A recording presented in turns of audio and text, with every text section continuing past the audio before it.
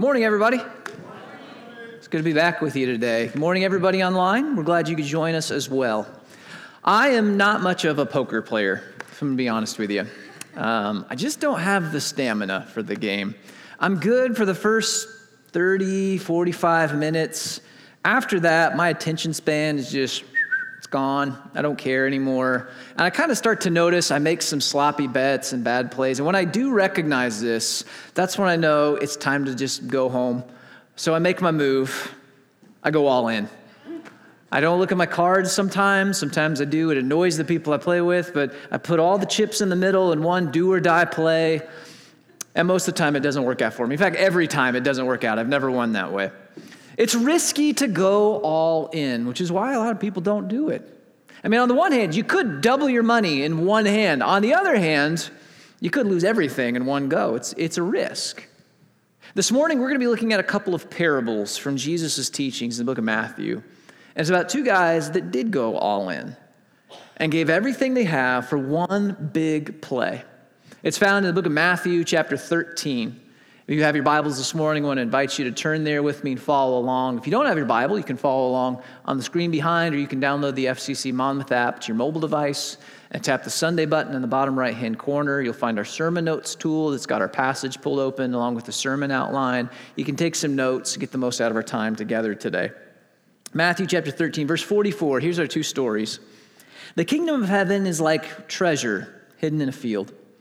When a man found it, he hid it again, and then in his joy, he went and sold all he had, and he bought that field.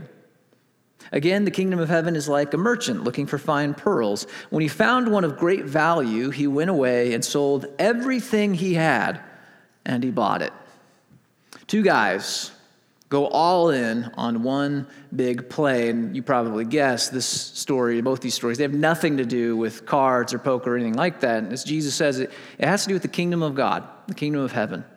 It's a concept that we've been learning about over the last 8 months as we've been in this series called A Yearish with Jesus. We've just been reading the teachings of Jesus, watching the life of Jesus, just learning what he has to say about this thing called the kingdom of God, this message that God's in charge now. He reigns over this world, he reigns over our lives, and we have the opportunity to be a part of what he's doing. Now, to go all in like these guys on the kingdom of God, it's kind of a risky venture. And there are reasons that people don't do it. Those are things we want to be aware of because we may find ourselves hesitant from time to time to go all in on living life on God's terms, being part of his kingdom. Sometimes the reason we hesitate is maybe we just don't recognize the incredible opportunity that God has put before us. It's easy to overlook. Maybe we get distracted with life and his day-to-day needs. Things are grabbing our attention. We just don't see it. Now, there's something I want to point out about these two parables. Actually, it's about the treasures in these parables, both the treasure in the field and the pearl. There's like this hidden quality about them. The guy who finds the treasure in a field, it's not like there was a big spotlight on this treasure chest in the middle of a field that's just open out there for everybody to see and come enjoy. It's kind of hidden. He has to find it, and when he does, he hides it so he can go buy this field and have claim to it. There's this hidden quality to it. And this pearl of great price, it's not like he was driving down the interstate and there's a big billboard that said, world's largest pearl, turn here at exit 95. Like, he had to find it. He was searching for it, looking for it actively. There's this kind of exclusive quality about these things where not everybody is going to get to enjoy them. And Jesus actually talks about God's kingdom, this idea of the gospel and this changed life, in much the same way. Throughout all of chapter 13 of Matthew, Jesus has been trying to use these little parables, these little slice of life stories, to explain to us what God's kingdom is like and what it's not like. And in one of them, we read it a few weeks ago, he says, well, the kingdom's kind of like a farmer planting seed. You know, the message, it goes out to all of these people, but it doesn't always take root. Sometimes it lands on the little stony paths between the field, and it never germinates, never grows in anything. The birds take it away. And in much the same way, sometimes people hear the message of the gospel, this message that God's in charge, he wants to change our lives and change this world, and it just never takes root. For whatever reason, maybe it's the troubles of life, maybe it's struggle, maybe it's just stress, who knows? It just doesn't take root. It doesn't amount to anything. But there's also good soil. And sometimes that message, it hits the good soil, it hits the human heart, it takes deep root, and it changes people's lives, and it takes control.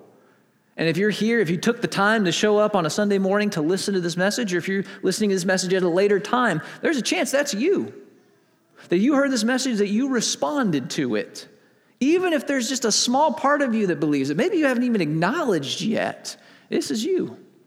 I read a story kind of like this. It's kind of a surprising faith in somebody. He was even surprised that it showed up. He was a journalist. I believe he worked for The Atlantic. It was either The Atlantic or The Independent. I don't remember, but it was an online publication. And he talked about the story of his conversion to Christianity. For most of his life, he had been a critic of the faith because he was too educated for that or too rational for that, or he was a pretty good person. He didn't really need religion to change his life in any way, he thought. And then one day, he was getting ready for work. He got into it with his wife. They got into a tiff. And it wasn't like a drag-out brawl or anything. It was just one of those normal, busy, hectic morning arguments. And he drove kind of angry, got into the office, he sat down in his cubicle, and he started to think about it. And he came to realize, I think I was at fault for that. I was kind of the bad guy there. And then his brain wouldn't shut off, and it just kept thinking about some of the other negative interactions he had had with people over recently. And he came to realize, I think I was at fault for a lot of those too. And he started to feel kind of bad. And then over the course of the next 10 minutes, he sort of relived 30 years of life experience with a whole new lens on himself. And he came to realize, I don't think I'm a very good person. And it actually bothered him so much, he had to get up and go hide in the janitor's closet because he was starting to hyperventilate, and he was just sobbing because he had this realization that this is who I really am. And this is who I'm probably always going to be. And I'm going to die someday, and people are not going to talk about what a great journalist I was. They're going to talk about, man, that guy was kind of a selfish jerk. And it just weighed on his heart so heavy, the reality of who he really was. And that's when something just clicked in his brain, almost like a voice said, this is why Jesus matters so much. Because at the end of the day, we really do need a God who is bigger than us. Because we really do need saved from something. And most of the time, it's ourselves. And in this surprising conversion, he stood up in that janitor's closet and wiped his eyes and said, I think I'm a Christian now. That's an amazing story. The Holy Spirit just laid heavy on this guy's heart. But that's not a story that everybody can share. That doesn't happen to everybody. That's not an everyday occurrence. But for those of us in this room that believe, while the details may be different, there's a similarity here. The Holy Spirit got a hold of your heart, and for whatever reason, you were blessed with the faith to say yes to this thing we call the gospel. And that's a privilege that not everybody enjoys. In fact, 2/3 of our planet, statistically speaking, do not say yes to the gospel, do not believe they need saved through Jesus, have not enjoyed or said yes and accepted this invitation that God gives. But you have. And chances are you were blessed even further with people and opportunities in your life that encourage you to say yes to this. Maybe you were loved into this faith by somebody. Maybe you had a parent, maybe you had a grandparent, a family member that just loved you enough to say, I want you to know the truth about who God is. Maybe they brought you to church. Maybe they raised you to church. Maybe they made sure that you were coming to VBS when you were a kid. Maybe you had somebody that loved you into this faith. Or maybe you had somebody that prayed you into this faith. And unbeknownst to you, there was somebody, a friend, a neighbor, a relative, that was bringing you up in prayer for days and weeks and months and years and maybe decades. They were bringing your name before the throne of God every night saying, I hope they find you. And you were prayed into this faith. Or maybe you just happen to live at a time period and in a place where it is most conducive and easiest to hear the gospel preached freely and to say yes and actually follow the teachings of Jesus with little to no consequence. That's not something that everybody gets to enjoy. We were born in this time and in this place. We could just as easily have been born in Afghanistan, where 0.45%, not 4.5%, 0.45% of the population are Christians, where 2.9% of the population say, I know a Christian. That means 97 some odd percent of people don't even know a Christian they might hear the gospel from. And even if they do, this is not a land and a culture where you get to preach the gospel of Jesus and follow him without consequence. Or we could have been born in North Korea, Where less than 2% of the population are Christian. Where only 6% of the population even knows of another Christian. And it is entirely against the law to practice that faith in any meaningful and out loud kind of a way. We could have been born in these countries or any of the dozens of other places that are not conducive to this message. The chances of having somebody love them into the faith in these places, or pray them into the faith in these places, or to just hear the message of Jesus freely lived and practiced is depressingly small. But that's not you. Because you live now, here, with these people in your life that have shaped you and brought you to this moment. That is an amazing opportunity to say yes to this eternity-changing invitation and to live for him. That's not something to be squandered. The highest hand you can be dealt in poker is the royal flush. 10, jack, queen, king, ace, all suited. It's not common to get that hand. In fact, the odds of being dealt a royal flush are 349,739 to 1. It does happen every once in a while, though. And so I was curious, how do people respond when they're dealt that hand? Like, is it just such a rush? You can't, like, your poker face evaporates? Like, what do you do when you have that hand? So I went on the internet, like everybody does, and I started to read the stories of people who had been dealt the royal flush. My favorite one was of a couple of brothers. There's an older brother, a younger brother. The older was teaching the younger how to play the game. Very first hand of poker this younger brother has ever played in his life. Cards get dealt out, royal flush. Very first time. It's an unbelievable thing. But it's also kind of a tragedy because there's absolutely no way this guy can appreciate the cards in his hand. He has nothing to compare it to. He has no comprehension of how fortunate and lucky he really is. And most tragically of all, it was a practice game, so there was absolutely no money to be won, right? That's what we call a waste. It was squandered. Church, you and I have been dealt the royal flush of opportunities. We live in a time and in a place where the gospel is freely known and can be freely followed.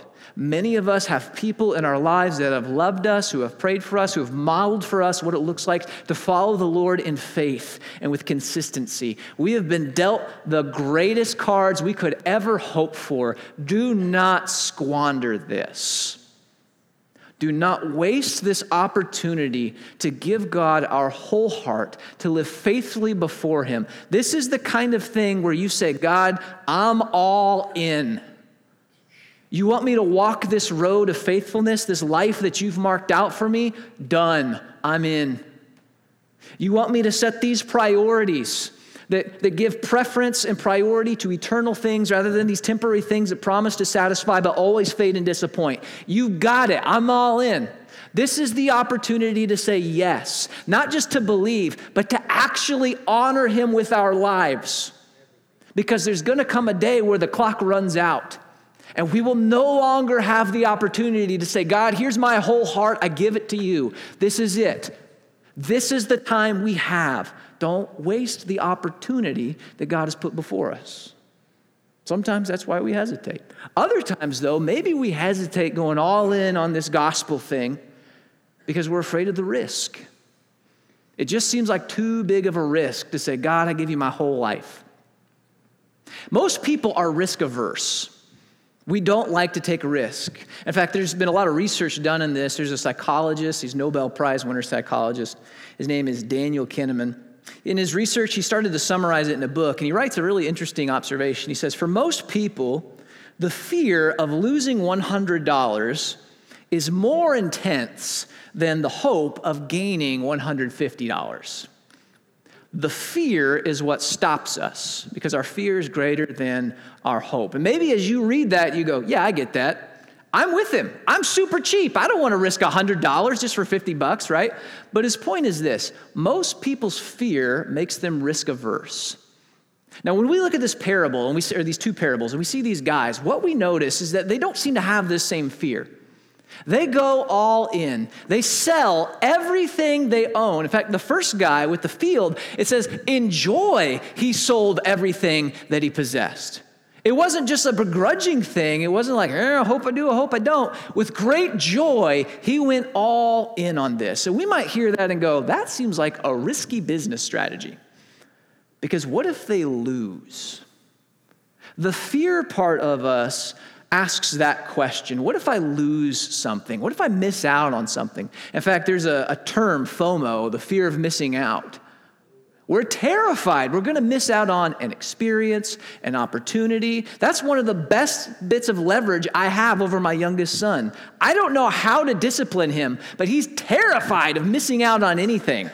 So I use that to my advantage because you got to get creative as a parent. The fear of missing out. And honestly, this applies to our faith too. Sometimes we hesitate to go all in, to give God our undivided devotion because we're afraid. We might lose something. We might miss out on something that this world has to offer. Look at different contexts, different examples. We can look at relationships. If I were to ask you a question, this is a real brain bender, okay? Would you rather have a marriage that is blessed by God or a marriage that is not blessed by God? You want A or you want B? Who wants A?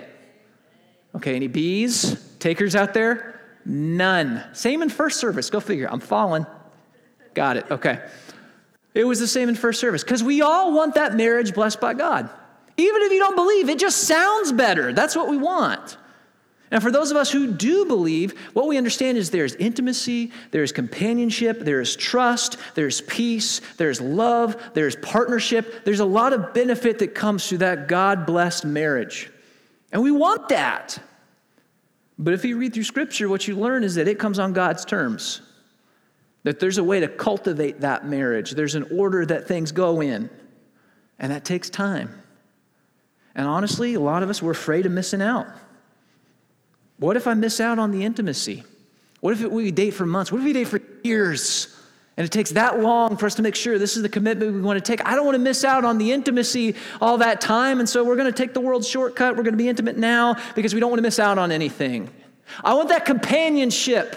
Well, again, what if it takes years for us to commit to one another, to move into, to build that family, that house? I don't want to miss out on all that time. I don't want to lose that time. So we're gonna move in together before we're bound together. Because this is what the world promises will bring us satisfaction, this shortcut. All the while here is God saying, will you just give me your whole heart and honor me with all that you are and all that you do? It's a risk to trust him in the world's eyes. Or we might look at finances. Again, same level of difficulty. Do you want financial peace and contentment, or do you want financial turmoil and discontent? A or B? A? Again, shocking, right? Shocking results. We all want the good stuff. And here's the thing. There is wisdom in God's word. There are ways that he instructs us to live that cultivate financial peace and contentment in this life. But it comes on his terms. And it takes time to develop. And oftentimes it requires sacrifice. And it requires an attitude that tells ourselves no sometimes. And it also involves giving away our treasures, both in worship of him and in charity to others. And that last part especially we hear and go, well, that sounds too risky.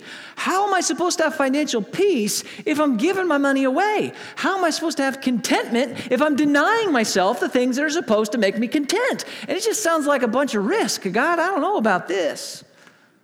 And so we compromise. And we say, I'll give some, and I'll help some, and I'll be charitable a little bit, but if it inconveniences me, or it costs me something, or I have to deny myself the things I want, I'm not going to go that far. I trust God, just not enough to go all in. Or maybe it's deeper. Because who here doesn't want purpose and satisfaction and meaning in life? We hunger for that. And you know what? God calls us to purpose, and he calls us to a life of meaning, and he offers it to us. But again, it comes on his terms. It means calling him Lord. And by the way, that's not just a religious term for God. That's a word that means king, authority, ruler of my life. It means that we honor him with all that we are and all that we have and all that we do, and we do things on his terms. We give our whole selves over to him. But that sounds risky. Because God, you say do it one way, but I don't know. There's a lot of stuff that looks good over here. And it seems to make more sense if I just live life on my own terms. This is what I really want to do. And so what we wind up doing is giving God half of our heart. I'll trust you with this part of my life and this part and this part, but when it comes to my relationships, I'm going to do it my way. Or I'll trust you with my schedule, and I'll trust you with what I do every morning in my devotion times, and I'm going to pray a lot. I'm going to raise my kids going to church, but you know what, God, when it comes to my career, I'm going to do what I got to do to get ahead, and we give him half our heart. Now let me ask you another really tough question. If you're married and you say to your spouse, I love you with half my heart, where are you going to sleep tonight? All right, I hope you got a comfy couch. All right?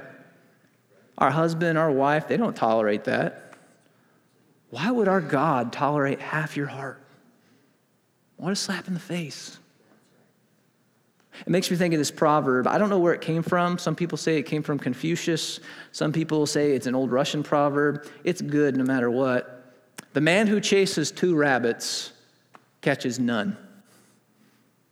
The man who chases 2 rabbits catches none. You can't chase 2 opposing goals and hope to accomplish either of them. I live this out in a very mild way, or I experience it in a rather mild way. I've got 2 sons. One is 7. One is going to be 4 in a couple weeks. And when mom's away, both of them want to play with dad, but they never want to play together, and they never want to play the same game. One son wants me to play video games with him on this side of the house. The other son wants me to play Legos with him on this side of the house, and they both want to do it right now. I can't be in 2 places at once. Even if I got them in the same room, I can't play games with one hand and build Legos with the other hand and have conversations with both kids, because nobody is going to be satisfied in that scenario. And so I have to make an executive decision. Boys, we're going to play video games because dad's knees hurt when we sit on the floor too long. 1 goal, 1 rabbit. That's what you can manage. And that's true not just in life, that's true in faith as well. God's people, they tried chasing 2 rabbits. They tried giving him half their heart. We read about it throughout the Old Testament time and time again. My favorite example is in the book of 1 Kings. It's a time when the Israelites, they wanted to worship God, Yahweh, the God who saved them, the God who called them, the God who rescued them and made them his own. But when they looked at their neighbors, everybody else seemed to be worshiping this god named Baal, the storm god from Canaan, the God who made the rain come and supposedly made your crops grow. So we trust God to be our provider, but just in case that doesn't work out, we're going to hedge our bets and we're going to do it our own way too. 2 rabbits. And again, that divided heart, that half a heart, God doesn't stand for that. And so he sends the prophet Elijah to the people of Israel. And here's what Elijah says. He went before the people and he said, how long will you waver between 2 opinions? If the Lord is God, follow him. But if Baal is God, follow him. Make a choice. Quit sitting on the fence. Quit trying to chase 2 rabbits. Quit giving the Lord half your heart and thinking that's satisfactory. He calls the people to make a decision, and sometimes we need to be called to that same decision. Who are you going to follow? If you want the ways of this world, if you want all that glitters and shines, if you want the promise of pleasure today, if you want to do it your way on your terms, quit following Jesus and go do it already. But don't expect the blessings of God and his kingdom to follow. But if Jesus is Lord, if this is the God who saves us and makes us his own, the God that we says, I believe in him, I follow him, he is mine, do it his way. Give him your whole heart. Chase that rabbit. Whatever metaphor you want to use, go all in on this. This is what it means to follow him. Sometimes we hear that and we go, I don't know, it's risky. But again, look at the guys in the parable. They put all they have into this play. They put all their eggs in that basket. They sell everything they have, even with joy, to purchase this valuable thing because they recognize what they stood to gain was infinitely more valuable than what they stood to lose. The fear of losing $100 was not going to keep them from the hope of $150, if you want to borrow the metaphor from earlier. There is immense value in living life on God's terms as part of his kingdom. There is immense value that you and I stand to gain. Every human being that has ever existed has the same set of desires baked into their hearts. On the most basic lizard brain level, we all want food, water, shelter. right? That's a given. Beyond that, we want meaning. We want significance. We want belonging. We want a sense of identity and purpose. These are the deep desires that make us human, and they've always been our deep desires. And the consistency of this is what allowed a guy named Abraham Maslow back in the 50s and 60s, he's a psychologist, to create what he calls Maslow's hierarchy of needs. It's just this little pyramid-shaped thing that kind of describes the basic needs that every human being experiences in life. At our base needs there at the bottom, those physiological needs, those water, food, things like that. We need that. But beyond that, we have needs for safety and shelter, needs for belonging, need for esteem. At the very top of the pyramid, he calls that self-actualization. It's where we are living our best life to our fullest potential, where we are most fulfilled. And this has sort of become a blueprint for how the world finds satisfaction. And you know what? They're not wrong. There's something to this. It's not sufficient, as we're going to find, but there's something to this. We do need these things. But the world encourages us to pursue them on its terms. Do what you got to do to get ahead. You go get yours. If you got to be selfish, be selfish. If you got to cheat, then you got to cheat. If you love somebody and you know what, you're married to somebody else, you got to satisfy your own heart, right? Because you got needs. Our world encourages us to pursue self-actualization, fulfillment in a lot of ways. Here's the problem. Too many times people get to the top of that pyramid on the world's terms and they find that something is still hollow. There's a lady named Kate Spade. She's a fashion designer in New York City. She had this growing label. She had recognition. She had esteem in her career and in her circles. It was a very profitable label. She had a husband. She had a daughter. By all accounts, she seemed to be at the top of the pyramid. Her name, a lot of us will recognize Anthony Bourdain. He was a celebrity chef. He had tons of books to his name. He had a lot of TV shows on the Food Network, on CNN. He traveled the world. He lived a fast life, enjoying a lot of the pleasures that the world has to offer. He had a love partner. He had a child. By all accounts, he seemed to be at the top of the pyramid. But when they were up there, life still seemed hollow.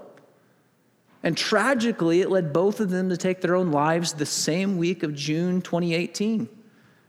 And while most stories don't end as tragically, theirs reminds us of the thousands and tens of thousands and millions of people who've had that same experience of hollowness and emptiness, living life on the world's terms. And all the while, here is God in the background holding out this invitation for the last 2,000 years.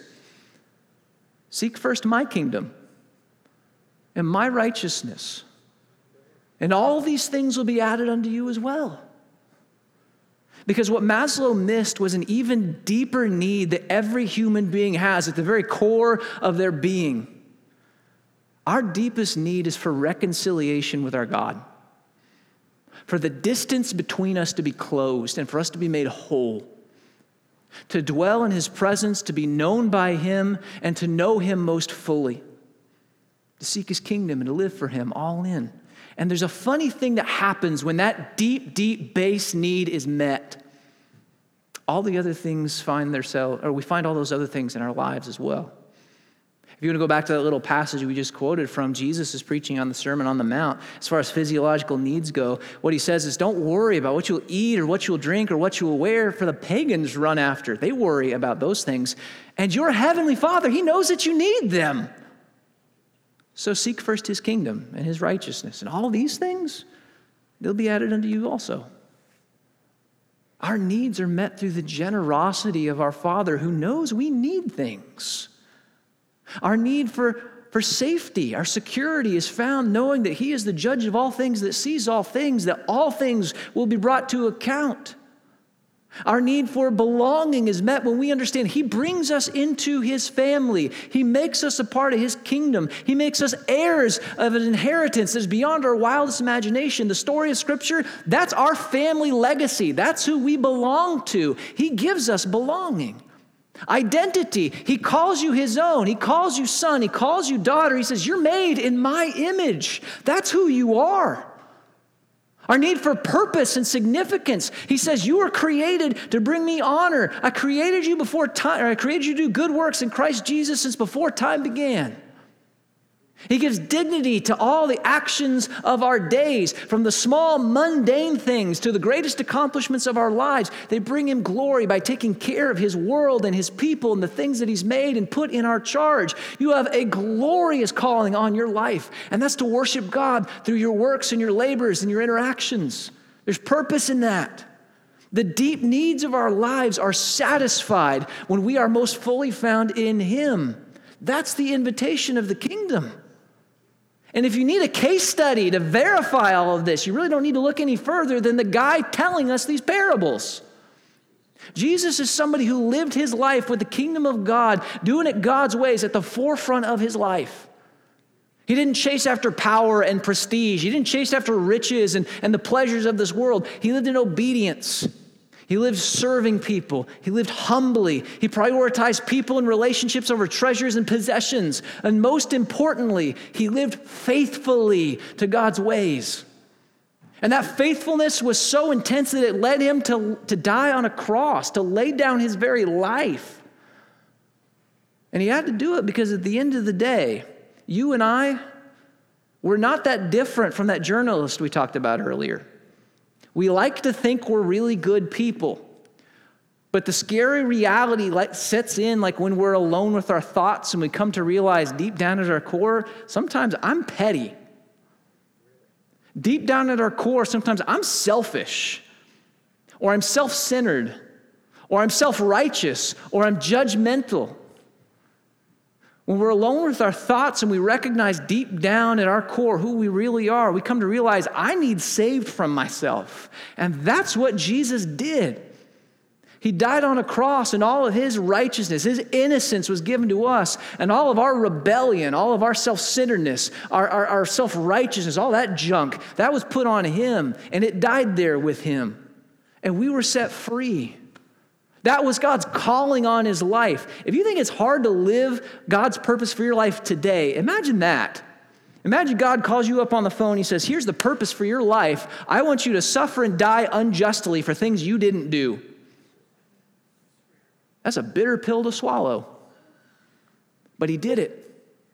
And he was faithful to the end. And honestly, if that's where the story ended, this would be an awful story. But you and I know that's not where it ended.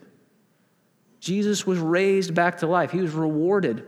And what he gained was exponentially more valuable than what he laid down. We read about it, Philippians chapter 2, starting in verse 9. Because he was faithful to the end, therefore God exalted him, glorified him to the highest place, gave him the name that is above every name, that at the name of Jesus every knee should bow in heaven and on earth and under the earth, and every tongue acknowledge, which is a fine translation, a more powerful translation, a little more accurate, every tongue confess, tell the truth that Jesus Christ is Lord. He's King, to the glory of God the Father. Because he went all in on faithfully following God and walking that road, he was given the throne. He was given the honor, the glory, the authority above all other authorities, that every creature that has or will ever exist will confess the truth. You're King. That's pretty good reward. Amen. And that's what God invites us to be a part of. He invites us, lay down your life. Lay down your own autonomy, this idea that you got it figured out, you can do it your own way. Take the risk and go all in. Follow him. Not just on Sunday, not just when you read your Bible devotional in the morning, not just when you pray at night. In your relationships, be faithful. In your marriages, be faithful. In your finances, be faithful. At work on Monday, be faithful. When you take care of your aging parents, be faithful. When you raise your little kids, be faithful. Honor him with all that you are and all that you have and all that you do, because that's going all in. That's a life that reaps the reward of God's kingdom. And that's what we're invited to be a part of, church. So here's the inevitable question. Are you all in? And if not, it's time to wrestle with those deep parts of who we are. What's the part of my heart, my life, I'm holding back because I think I've got it figured out better than God? What's the part of my life that I'm trying to live on my own terms? What's the part of my story I'm trying to write myself? Because over here, you've got a God who gave everything to save you, to love you, to rescue you, and all he says is just come to me and follow me, and I will bless you with a reward beyond what you can imagine. I want to invite you, go all in. This morning, some of us already made the decision to follow Jesus, and we're on that journey more and more, day by day, giving him all that we are. Some of us this morning, though, you've not made that choice yet, and I want to implore you, you have an amazing opportunity in front of you to say yes. Don't squander it. We're going to make it easy. I'm not even going to make you come up front in front of everybody and sing. Just take that connection card out of the back of the seat in front of you and say, I want to talk about Jesus. Put your name on there, put your phone number on there, and we'll have that long conversation, answer all the questions that you might possibly have. What does it mean to go all in on following him? But don't squander this opportunity. This is a God who gave everything he has for you and me, and that's the least that he deserves in return, is all of who we are. Let's pray. Father, we thank you for today. We thank you for your incredible love and your patience, because even when we were running from you like prodigal children, you waited and you held out that invitation to come home, and you invited us to be yours. And you've given us this incredible opportunity just to belong and be loved, to be restored and to be whole, to find the fulfillment that comes from living for you, because that's what we were created for. And so I pray for each of us today that we would embrace that calling. I pray that we would say yes to this invitation, that we would give our whole hearts over to you, that we would commit ourselves to you, and that you would begin restoring us and going to work in us, putting us back together the way you dream us to be. You deserve all of our worship and all of who we are. So, Father, we want to give it to you. And it's in the name of Jesus we pray these things. Amen.